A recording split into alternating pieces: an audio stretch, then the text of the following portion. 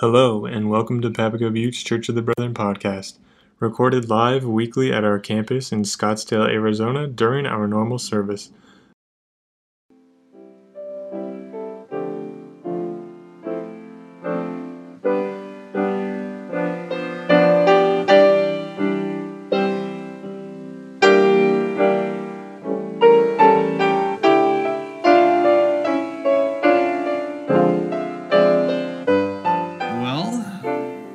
Again, my name is John Chubb, and I'm happy to be preaching with you this morning, we are continuing our look at the Ten Commandments, and we're on commandment number 9 this morning. The translation was from God's Word translation. I'm trying to pick out different translations. We're doing some King James, as well as some kind of more modern translations, and that's kind of one I kind of like the way that sounded.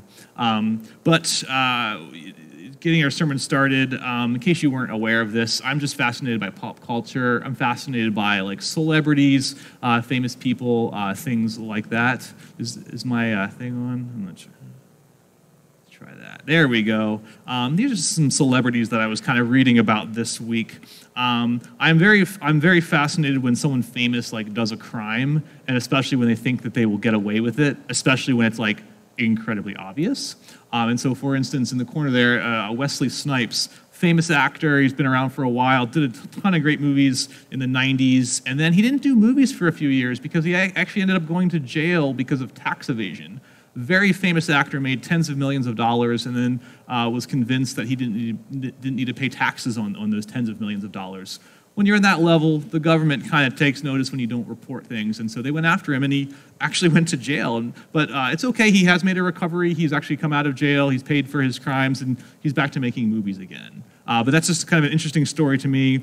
Another one that's interesting to me is perjury, of folks that have been caught for lying under oath. These three folks are relatively famous people that actually are examples of famous perjury cases. The first one there is Mark Fuhrman, who was the detective on the O.J. Simpson trial. He was actually found guilty of lying under oath by his use of certain racial slurs that came back, and then they were like, no, you actually did use these things, which impacted the case, and it went to trial, and he was convicted of perjury. Bernie Madoff, he was convicted of a pretty massive Ponzi scheme. He ended up passing away earlier this year. But on top of the Ponzi scheme, he had a whole other list of charges, including perjury. And so they really went after him for all of that. Third person up here is the rapper Lil' Kim. Lil' Kim, I'm sure we got lots of Lil' Kim fans here this morning. But she was convicted actually of perjury in 2005 for lying about her knowledge of a shooting that she happened to witness. And so it came to light that she actually did not tell the truth under oath. And she went to jail for a year for this crime. But again, she has paid for her dues, and she's doing okay. She was on Dancing with the Stars a few years back and has made some more music. So if you're worried about Lil' Kim, she is doing okay for herself. We're going to continue to look at the Ten Commandments series this morning. We're going to look about this concept of lying, perjury, not telling the truth. And so we'll pray, and then we will get started. So please pray with me. Dear Lord, we are thankful for your word. We are thankful for the truth of your commandments when they were first given to Moses and the people. We're thankful for the truth of those commandments throughout the ages, and we're thankful for them even through today. Lord, I pray that this morning I'd indeed be able to preach and proclaim your truth. If I say anything that's not of you, let that be forgotten. But we pray you'd be brought glory and honor, and that we would learn to better be your disciples because of that. Amen. All right, so the 9th commandment, at its most narrow understanding, is that of being against perjury. Next slide, please. So it's a law given against lying under oath. Perjury is one of those crimes you kind of hear about, but it's kind of distant for most of us. It's kind of like a weird thing that you don't really think about it a whole lot. And in the modern day, there's a lot of steps you need to take in order to commit perjury. You have to be under oath while in court, and most of us are probably not in the habit of being under oath for most of the time on a routine basis. So not only that, you have to actually lie while under oath. And I would hope that if you're under oath, you're going to be telling the truth. As your pastor, please do that. But then if you were to lie while under oath, it would need to be discovered afterwards, and then a new set of proceedings would need to be determined, like what kind of punishment you would be facing. And so perjury is kind of like, again, there's a lot of steps to take to get there. In the United States, perjury is actually considered a felony, and you can go to jail for upwards of 5 years for this crime. But often it's a slap on their wrist and some sort of monetary payment. But as we discovered with some of the celebrities on the first screen, some of them actually did go to jail for a bit of time. Next slide, please. That being said, there are kind of common examples of perjury that we are facing. For instance, when you sign off on your taxes, you are stating that they are accurate to the best of your knowledge under penalty of perjury. So that is something that every year we kind of sign something saying, hey, I'm not going to commit perjury by this act. And so that would be a more tangible version of perjury that we could potentially run the risk of running into. And thinking about that, maybe I should preach this sermon again come, the middle of April. Maybe that's something that we need to hear, But you need people to tell the truth in court, because when you are trying to pursue justice, when you are trying to make laws and have a properly functioning society, you need people to be telling the truth. As modern day people, we rely on that. The ancient world relied on that as well. Israel was a theocracy in that God was king, but God also set up a system of rules and judges and courts and laws and a process to keep peace and order. Next slide, please. So like how we have courts and lawyers and judges and laws and all those kind of things for promoting justice in the world, Israel had this as well. And so the basic premise with this commandment, the fundamental and very narrow understanding of it is, you are to tell the truth when you are involved in a trial. You are to tell the truth when you are speaking on behalf of your neighbor in legal proceedings. So when you are testifying on behalf of someone else, your neighbor, and remember, your neighbor is anyone. When you're testifying about someone, tell the truth. Don't say anything false about that scenario. Tell the truth, the whole truth, and nothing but the truth. The court system will fail without this. Justice cannot happen in the world if people are lying about things under oath. A judge or a jury cannot make an accurate assessment of the reported facts if those who are doing their reporting are lying. The ancient world understood this concept as well as the modern day people. Like I said earlier, perjury for us, it's a crime that's punishable for upwards of 5 years. Next slide, please. But in the ancient world, if we compare what they were up against, man, they really took this seriously. So you could actually have disfigurement through the cutting of your nose or ears if you were convicted of perjury. You could face 40 lashes with the rod, a month of slavery. You could be fined. You could also lose your ox, which is the ancient version of the tractor. So you could almost have your small business taken from you if you were convicted of perjury in the ancient world. So ancient world was not messing around with this. They took this very seriously. We take it seriously as well in our day and time. And so again, this is one of those things that kind of transcends time and space and culture. All peoples everywhere all the time have recognized the importance of this. Regardless of your background, what year you live, your religious beliefs, we all have kind of collectively understood as just humanity, hey man, this is not a good thing. We cannot be committing perjury, otherwise things will fall apart. So that's perjury. But obviously, it's not solely about perjury. It's deeper and more broad than that. Because if this was solely about perjury, again, it'd be a short sermon hey, if you're ever, in a court and testifying, tell the truth. That's the sermon. Go in peace. Obviously we're going to explore that a little bit more. The judge would say the same thing to you as well. Don't be lying up here. But this commandment, points to a further truth. Again, in this series, we're looking at a broad sweep of what these commandments are about. So we want to understand this as fully as we possibly can. Narrowly, it's about perjury. Very narrowly, it's about lying under oath. But more broadly, it's about lying. It's about lying in general. Next slide, please. So not only are you not to lie while under oath, really you're just not to lie at all. Just as you live your life, you're not to be in the habit of lying. And so not only is justice fragmented when people lie in court, justice is fragmented when people are just lying in general. Life doesn't function well when we're in the habit of telling lies. When lies are present, things just don't function well. And this should, as I'm talking about this should hopefully not be a shocking statement for you. We're in a church this morning, but if I was just giving a lecture in a library or something, it'd be yeah, we all agree with that. In many of our other sermons in this series, we've talked about how Israel did not have a good track record in regards to the idea of lying. And this is very much true of this one as well. In the Bible, both before and after the giving of the Ten Commandments, we see numerous people who are lying and getting into all sorts of trouble because of that. Next slide, please.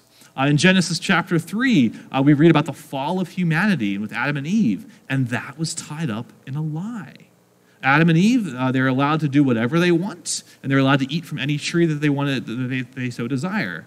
They can do anything they want except eat from that one tree, the tree of knowledge of good and evil. And the serpent comes along, and the serpent is described as being very crafty, more crafty than all the other animals. And the serpent approaches Eve and says, "Did God really say you must not eat from any tree of the garden?" And so this crafty servant is making this narrative that puts Eve on the defense, that turns the commandments of God into a negative, and Eve has to kind of explain what God actually said, and Eve has to correct him and says, no. God says we can eat from any tree except that one. That one, we're not supposed to eat of it or touch of it, or we'll die.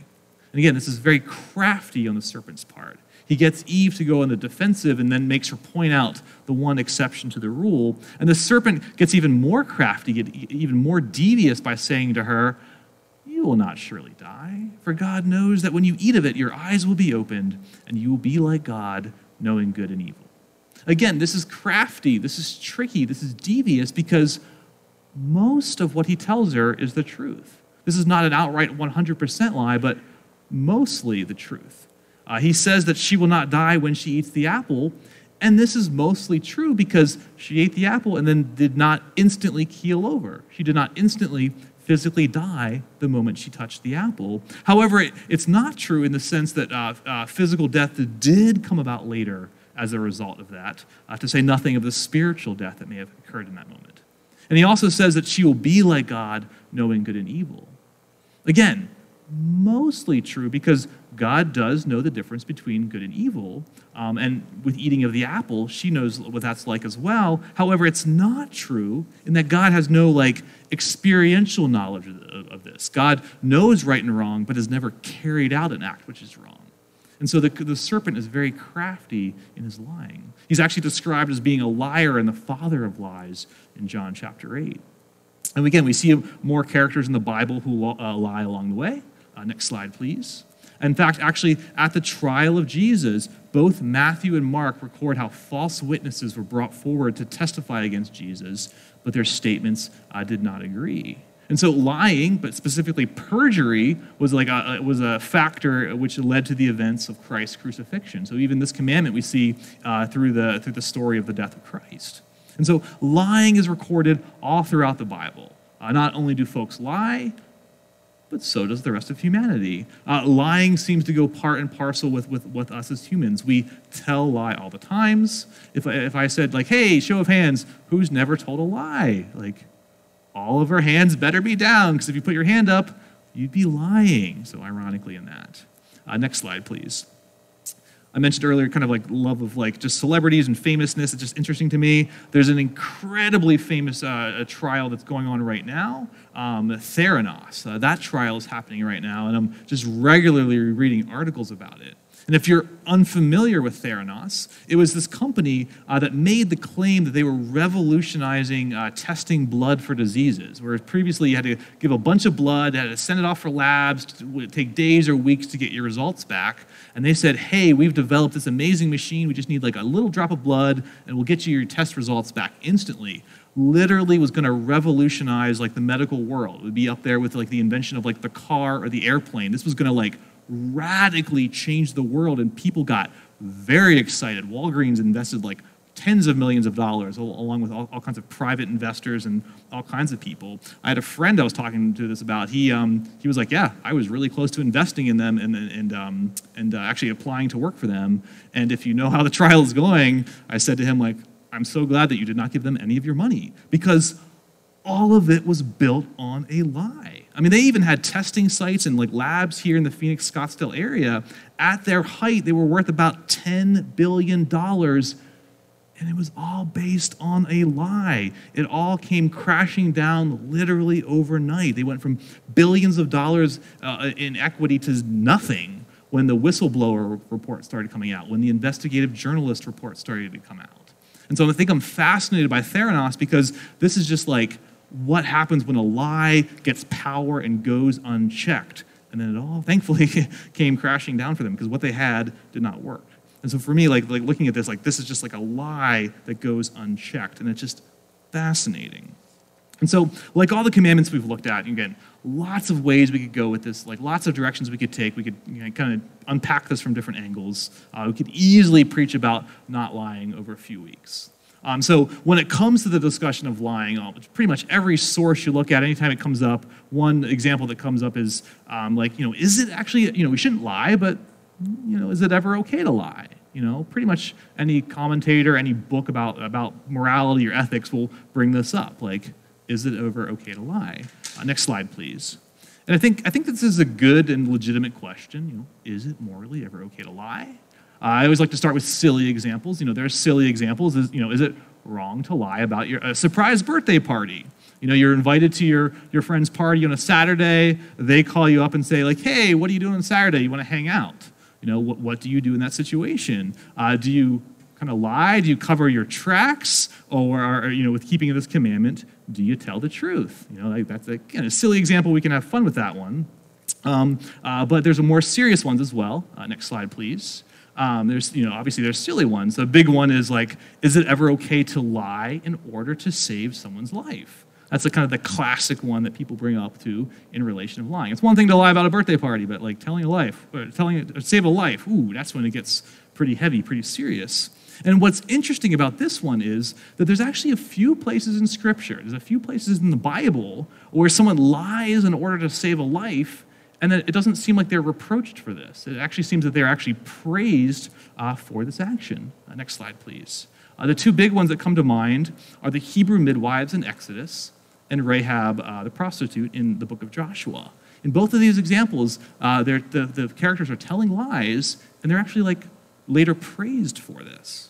And so in Exodus chapter 1, we read about how the Egyptians are beginning to fear the Israelites because they're becoming so populated, the Israelites are going to overtake the Egyptians. And so the Pharaoh has this command to the Hebrew midwives, like, hey, anytime you are delivering a baby and it's a boy, you need to get rid of the child. However, the midwives, they fear God and they don't do this. And when they are summoned by the Pharaoh to explain their actions and like, hey, why aren't you taking care of the baby boys? They lie to the king's face. They say the Hebrew women are vigorous and they give birth before they are able to get there.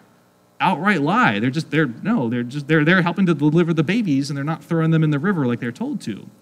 And in the next verse it says, God was kind to the midwives and the people increased and became even more numerous. And so we see that the people are blessed through a lie, which is interesting. Then we get to the story of Rahab. She's a prostitute living in the city of Jericho. Some of the Israelites come to scope out the city, and the men of the city find out about this, and when they go to Rahab's house to ask her where they are, she lies, and she says, oh, they've already left, they're already on their way, they went that-a-way. And that's a blatant lie, because they didn't go that-a-way, they're right over here.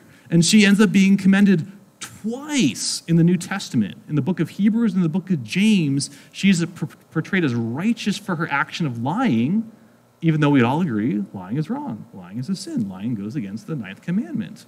Again, so these are biblical examples. Again, maybe we're a little separated from those, but not too long ago, there was the example, in Nazi Germany during the Holocaust. What do you do when you're hiding, Jewish people in your house, and then the SS soldier comes to your door and knocks and says, hey, do you have any Jews hiding here? What do you do? Lying is wrong, but to save a life, is it morally permissible? Or should you always tell the truth no matter what? Again, we can flesh that out, talk about that from different angles, things like that. But keeping it simple here, I think with the examples of Rahab and the Egyptian midwives, seems like there's good precedent set for erring on the side of saving lives. We could talk about theoretical situations we might find ourselves in, and whether it's okay to lie or in that position. That this commandment is pretty straightforward. Don't bear false witness against your neighbor. Don't lie. Maybe there's some extenuating circumstances here and there, and we can certainly talk about that, but overall, don't lie. And none of us want to admit to be in the routine of telling lies, outright lies, but I think like all of the commandments we've looked at this far, like this is one we very much break on a routine basis. I think we very much subtly break this on a routine basis. Next slide, please. And I think for us, like kind of the everyday kind of like, what does this look like every day, is not so much in the blatant lying, the outright lying, is in the softer, subtle lie, in the flattery and the slightly bending of the truth. Most of us are not in the habit of outright just telling things that are categorically untrue. Like if I were to say to you, I had a real crazy morning this morning. I went to Dunkin' Donuts and I ran into George Clooney, and like we had a good conversation and we exchanged numbers and we're going to hang out after the service. Like if I were to say that to you, like that is not true. In case you're getting really excited, that is not true. I did not go to Dunkin' Donuts for breakfast. I have not been to Dunkin' Donuts in months, although now I want to go to Dunkin' Donuts and get some donuts. Also, sadly, I have never met George Clooney, and if I did, we probably would not exchange numbers and hang out, even though I would love for that to be true. But again, that's like an outright, like just complete lie, like, and most of us are not in the habit of doing that so much as like the subtle lie, the small lie. The lying that we are inclined to do is much more like the serpent's lie in Genesis 3, where we'll say something that is mostly true, but there's that small component that simply isn't. We bend things, we twist things. We'll speak 99% the truth, but we'll add or tweak what we're saying just a tad bit, often to benefit ourselves. Like often this is like a thing that we do to help ourselves out. You know, silly examples, we like in telling stories from our past, we tell these stories and they tend to get a little bit exaggerated. That fish we caught gets bigger and bigger and bigger. That bully that we were fighting in the schoolyard just gets meaner and tougher, and we have more broken bones as the story progresses. Relatively trivial things, but we have our daily interactions with people as well, and how we relate those stories or how we interact with others. You get chewed out by your boss and you tell your friends, oh man, they're just treating me terribly at work, but you're neglecting like why you had that conversation in the first place, that you keep coming in late, taking extended breaks and doing all kinds of other stuff that's bad at the job, and yet you kind of neglect that info and you just like to complain about your boss. You get aggravated with the person that just cut you off in traffic. Like, how could they do that? But they cut you off because you ran a red light and you didn't give them a choice. And that's kind of a thing that you just didn't tell in the story. You know, it's easy for us to focus on or neglect the details that make us look better, make others look bad. It's easy for us to knowingly distort the truth in just that little bit in order to get ahead, and just to win favor, to make ourselves look better. And so I think there's all kinds of subtle lies, small things we do to make ourselves feel good, make ourselves look better, make others look worse. Next slide, please. And we do this all the time because it's so easy. It's so easy. Our tongues, this tiny part of our bodies, can get us into all sorts of trouble because of this. Talking about my tattoos and how this relates, James 3 points to this. He has the tongue is a small part of the body, but makes great boasts. Consider what a great forest is set on fire by a small spark. It's the world of evil among the parts of the body. It corrupts the whole body, sets the whole course of life on fire, and is itself set on fire by hell. Wow, I didn't quote the right Bible verse up there. There's a thing about the tongue is like the rudder of a ship. A small thing controls a very big thing. And so in this moment, I just wanted to lie to you and say that verse connects. It does not. I put the wrong thing up there. Wow, even in my sermons, I'm tempted to lie to you. The irony of that is astounding to me. And so, at the end of the day, Jesus says not to lie because lying is the antithesis of who God is. Jesus was the embodiment of God. Jesus was truth, capital T truth, with hands and feet, who lived and walked among us. And so we are to mimic Christ in all things, including being agents of truth in our lives. And so when we are people of the truth, I think we point to the truth of who Christ is. Next slide, please. God does not want God's people to lie because lying is the antithesis to the character and the heart of who God is. God does not want God's people to lie because that's the antithesis to the character and the heart of who God is. And so we are called to be people of truth in all things because we witnessed Christ through the act of truth-telling. So whenever we tell the truth and are people of truth, we embody who Christ is. And so I think it's entirely, on some level, it's entirely appropriate to say when we speak and when we represent truth, We kind of point to the truth of who God is, his work in the world, and through especially who Jesus is. And so the commandment is simple. Don't lie. Don't lie in court, and don't lie the other 100% of the time when we're out there in the world. Don't lie outside of court as well. And so to those who are following Jesus and to those who are on a faith journey, just trying to figure out what you believe, flee from lying. Do not lie. Be people who tell the truth in all things, in the small things, in the big things. Society cannot properly function when people lie. At the end of the day, lying will eventually catch up with us, and it won't be pretty. And these are even the small lies impact our character. Even the small lies that we get away with are things that impact our souls and our character and our well-being. And God says, hey, flee from that kind of stuff.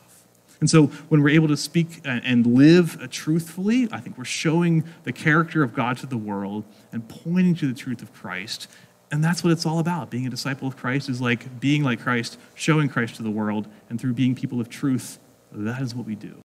Thank you for listening to Papago Buttes Church of the Brethren podcast. If you have any questions or are interested in finding out more about our church, feel free to reach out to us at any time. Our contact information is provided at www.pbcob.org.